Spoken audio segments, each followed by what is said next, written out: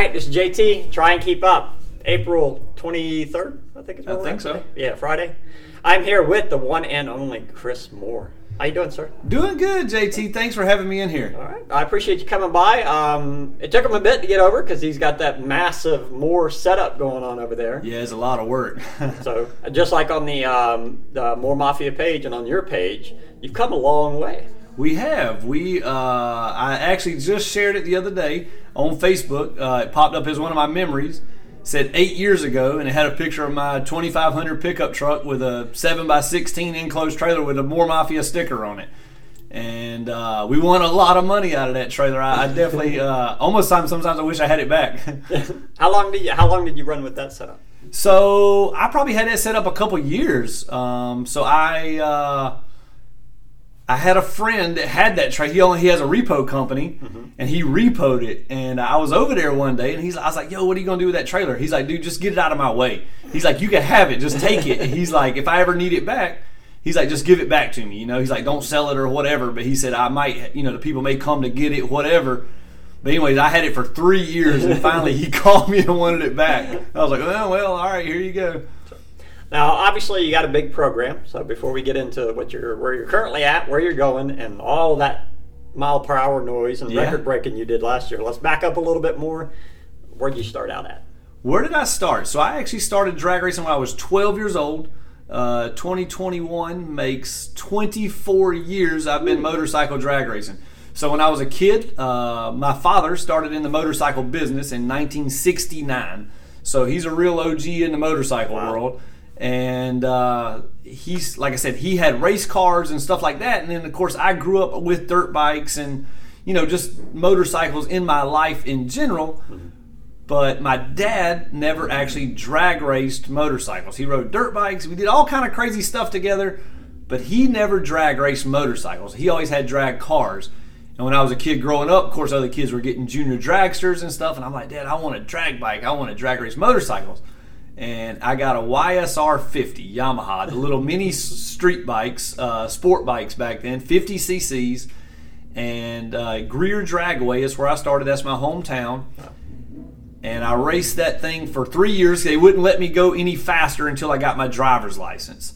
So I got my driver's license supposedly at 14, kind of, sort of. But anyways, I moved up to a 600 Katana when I was 14 years old. And we went 720s in the 8th mile with a real 600 Katana. For people in the drag race world, 600 Katana was that's like the beginner bike laughing stock of motorcycles. But anyways, that's what I had because I was super small at the time. Okay. I'm skinny now, but I was always super short as a kid. I was a late grower. Okay. And I was, when I had that 600 Katana, I was probably like 4'9", 4'10" at like 80 pounds, and that was the only. My dad had it lowered and stretched and put a strut on it, no suspension, and that was the only thing that was low enough that I could touch the ground on. Oh, geez. And he used to have to hold me like when I would do a burnout. He would have 600 Katanas. They had the little grab rail, and he would be holding me back there while I was doing a burnout. And then we put a 750 GSX-R motor in the little Katana. Then we went to an 1100 GSX-R motor in the Katana, and I think by the time I was 15, year and a half later, I was going like 590s, 580s on the little Katana, which back then was flying. You know what I mean? That was for a no-bar bike. That was a fast Katana for sure. And for those of you who have emailed me before, my email address is YellowRacer3001. Okay, so when I was a kid, everything I had was yellow. My Katana was yellow. My first car was yellow. I loved yellow. So Yellow Racer. And then when I went to my first ever pro event, they said, "What is my number?" Well, at home, I was number 1 because I had won the little bracket championship and all that stuff. And they're like, "What's your number?" And I'm like, they're like, "It has to be a 4-digit number." And I'm like, Well, at that time, it was 2001. Okay. So I said, "I'm the future. I'm 3001." So I'm Yellow Racer 3001 is my email address. And even in the pro class now, I still run number 3001. Oh, wow. Very cool. So after the Katana, went to a GSXR 600 stock wheelbase. And that's where I guess you would say learn the roots of real riding. Okay. No air shifter, no slider clutch, no extended swing arm. Just literally a stock motorcycle with a lowering kit. And we ran the 600 Super Sport class a little bit then.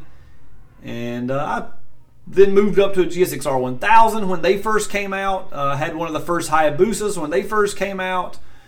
And when I was 18, my dad bought me a Outlaw Pro Street. Some of you guys may remember that one with the red, white, and blue, the In Memory of 9/11 bike. Oh, yeah, okay. This was in like 02 or 03.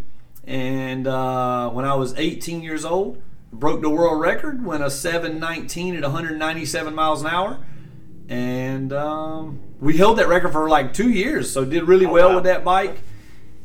And then I went just kind of grudge racing after that. Other people were asking me to ride their bikes, and it just kind of grew from one thing to another. Okay.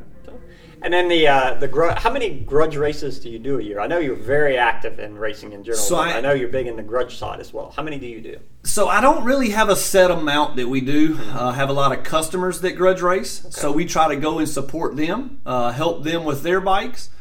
And then myself, I guess you'd say I didn't have a grudge bike last year, but that's kind of changing this year. So we're actually, we haven't made the announcement yet, but we're moving. I personally am moving out of Pro Street. Oh wow! 2021, I will not be running Pro Street. You gotta hear. I do. So this is breaking news. But I am moving back to the grudge world. Oh wow! So I'm still gonna have a time shown. I guess you would say just fun bike. Yeah. There will actually be two bikes. There will be twins. One of them will be identical. Okay. We're going to show the time with one. We're going to grudge race with the other. So some of you may know the story of when we went to Orlando to the Kings of Grudge race, and we were disqualified. Their words were disqualified for being disqualified. Okay. You interpret it how you want. But anyways, they said because we had a times shown bike, we could not run the other bike without having the time shown bike there to run. Okay, so just for fun, we have built a twin to the time shown bike to be a no time shown bike. Okay. So we can show the time and we can still grudge race, and can't nobody tell us no difference. Even though they're the exact same, the times may be the same, they may not be, I don't know. But they can't tell us no. And then and some of the people, because there are quite a few people that follow me that aren't involved in motorcycle drag racing, when you're talking about the time shown, are all the grudge races have that same rule, so to speak? Pretty much. And what they don't want, the reason for that rule is, let's just say I have a bike and it runs a 6:30, okay, in the quarter mile, and you have a grudge bike that is faster than that. Well, if you beat me, then they know, oh, well, Chris went a 6:30 and he just beat him, so he must be faster than a 6:30, even though he's never publicly displayed his time. That's the thinking behind it. So anyways, I understand where they're coming from, but I'm fixing to override that rule my own way by building two bikes identically the exact same way. And they can pick which one they want me to put in the class. And for the people that don't follow it, the grudge racing is not a time display race. When grudge racing is not a time display. It is basically a legal form of street racing. Kind of, sort of. You know what I mean? Yeah. You look at this guy's bike and you watch him run and you judge it, you challenge him, you bet money, and you race to see who the winner is, you know. And then maybe you negotiate a head start or something like that, you know. It's a lot of negotiating and a lot of fun. But what we do is just, I don't like to negotiate. I just want to race. Yeah. If your bike is not fast enough, just take it back home, make it something else, and come back and hopefully it's faster next time. Okay. Now, you made a comment about Pro Street. All right, we're in it this weekend? I am not in it this weekend. Okay. My brother is in it this weekend. Okay. Big Country. Have you seen him on the YouTube channel? He is still running Pro Street. I am going to concentrate myself on helping increase his program. Okay. Last year, we built a brand new bike for him, and of course, it was full of gremlins. Lots and lots and lots of bad luck for Big Country last year. Had a really tough season. he went from being the in grudge racing, he was the heavy hitters, which is a no rules heads up class, but the rider has to weigh over 200 pounds. That's the only rule. He went from being the grand champion in that class, winning everything there was to win, to being like first round out, or not even get to qualify last year. So he really struggled, and he spent a fortune of his own money and just had no success. And we're trying to change that this year. We actually think we found the problem that was causing all the gremlins last year. We're going to cross our fingers and help him concentrate this year and be really competitive.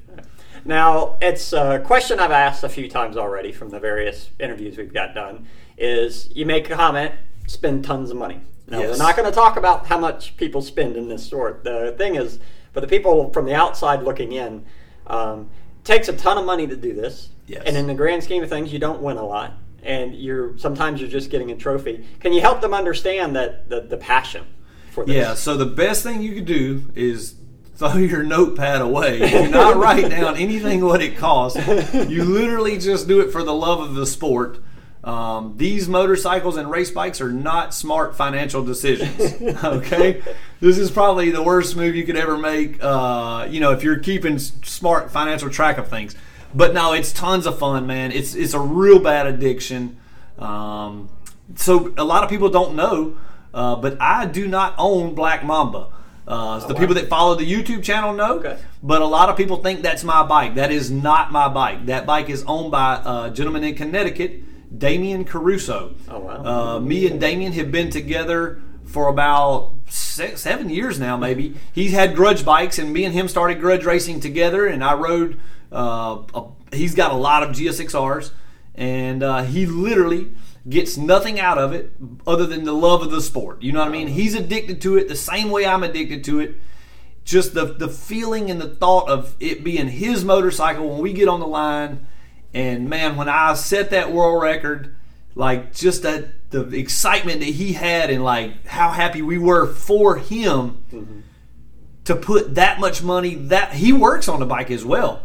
So it's not like he's just fronting the bill. I mean, this guy is hands-on. He's in there doing every bit of it, himself, and literally just because he loves it. You know what I mean? Oh, wow. Okay. So Damien is a big, big part to our program. Like I said, he has helped so much with the whole building of the Moore Mafia.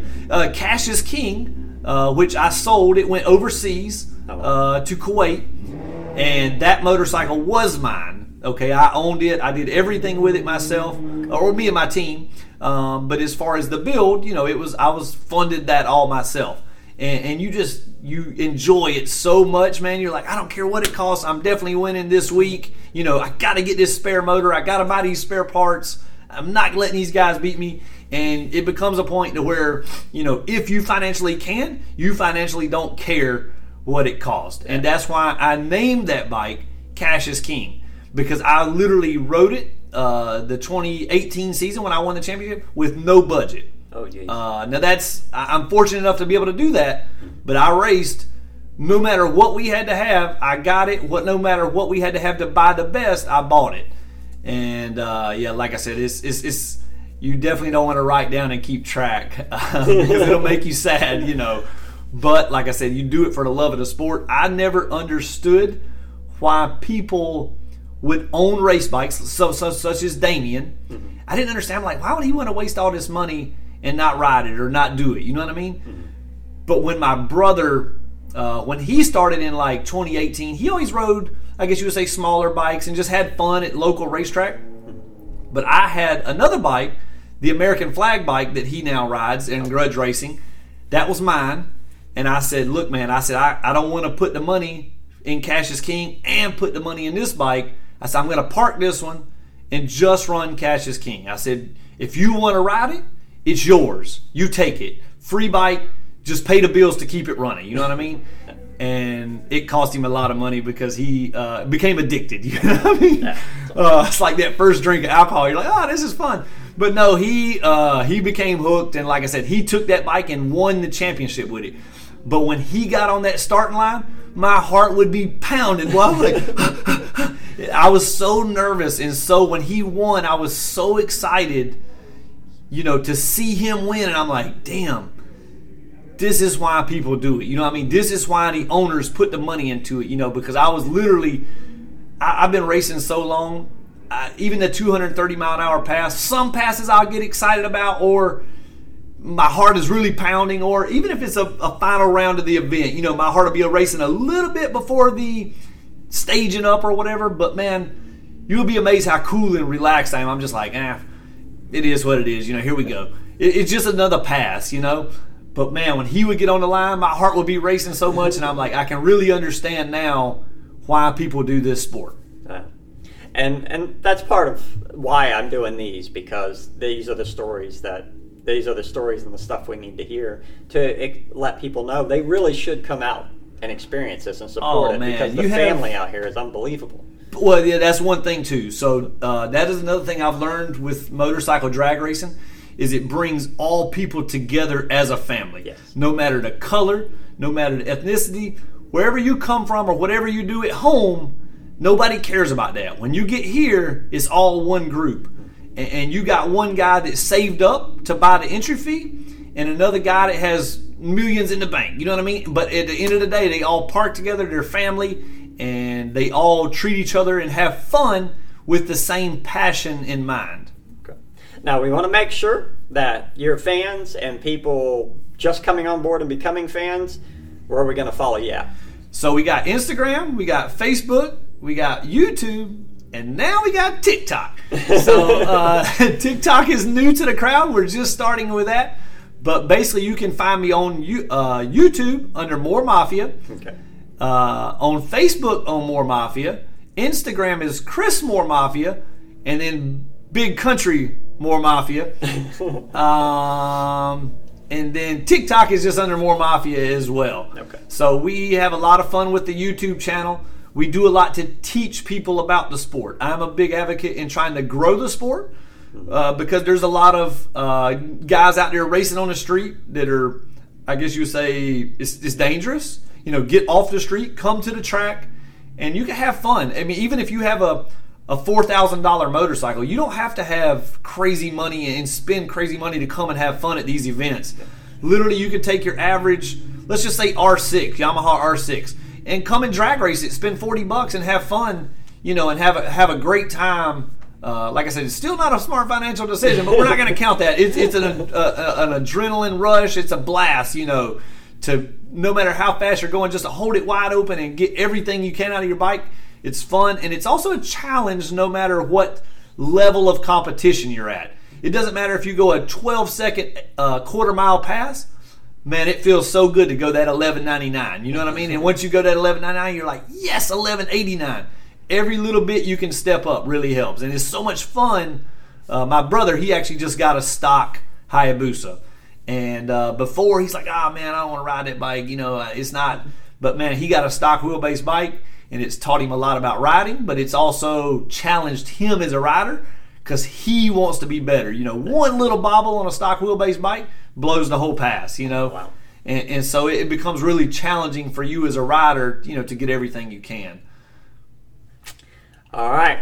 Now, we know we're going to be talking to you some more as the season goes on, so he'll definitely be back. Yep. That's for sure. You can't be in this drag racing and not talk to Chris Moore. It's impossible for me to. Thank you, JT. Thank you. I appreciate you having me on. One thing I do want to throw out there before we go, May 15th.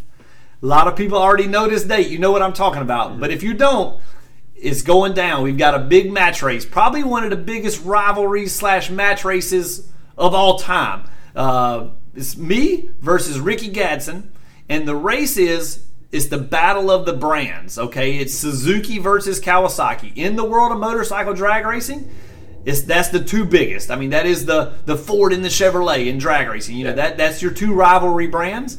And Ricky Gadsden has a 2020 Kawasaki ZX-10 with the best of the best parts on it, but they're bolt-on parts. The engine itself cannot be modified. Okay. So in other words, you can't have cams, you can't have different pistons.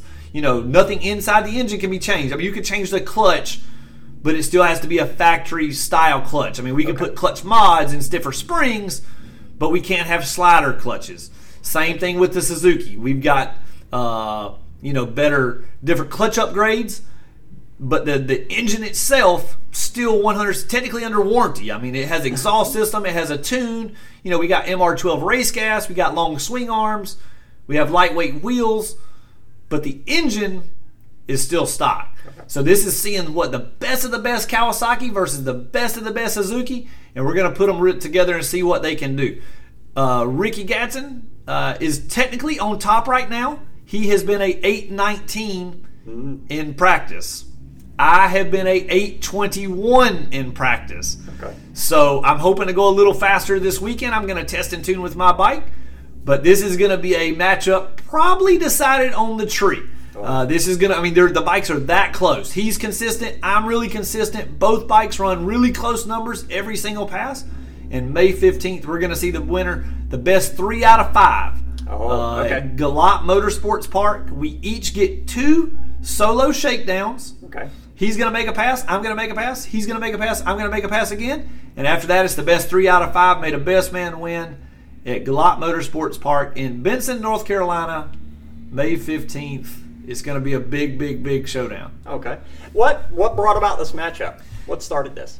So as you know, I have a YouTube channel, and I'm a Suzuki fan from the bare bones. Okay. And of course, when this new platform of GSXR 1000 came out in 2017, I got one then. I went fast with it. I got one in 2018. I went fast with it. I got one in 2019. Went fast with it.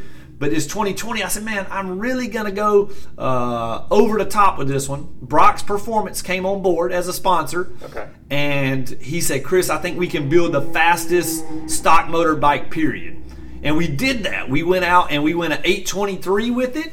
And at that time, it was the fastest stock motor bike in the world. Okay. 820s in the quarter, 520s in the 8th mile. Super fast bike. I mean, this thing rips. And Ricky Gatson, of course, he was seeing the videos along with everybody else in the world. And he's like, dude, I can beat that. You know, he come on and challenged me. You know, he publicly made a YouTube video himself and said, Chris Moore, I want to race you. And we just kind of got to chitter-chattering and jawing back and forth at each other, talking junk. And we were going to do the race last year, of course, and then COVID restrictions shut us down. Every time we think COVID is going away, it gets worse. Long story short, this rivalry has been brewing for over a year now. And May 15th, it will be determined. At Galot Motorsports. Which is a fantastic facility. Man, one of the nicest tracks in the country. It is unbelievably nice. If you guys never been there or seen it, check it out, galotmotorsports.com. Check it out on YouTube. Just Google Galot Motorsports. Heated and cooled track, Jumbotron screens, suites in the tower. I mean, this place is a first-class facility. It is a gorgeous place. So, all right, we got matchups coming up. We've learned a ton about you today, and he's definitely going to be back for sure. Good. Thank you for your time today, sir. I appreciate it. Thank you, JT. Thanks for having me on. See you guys soon.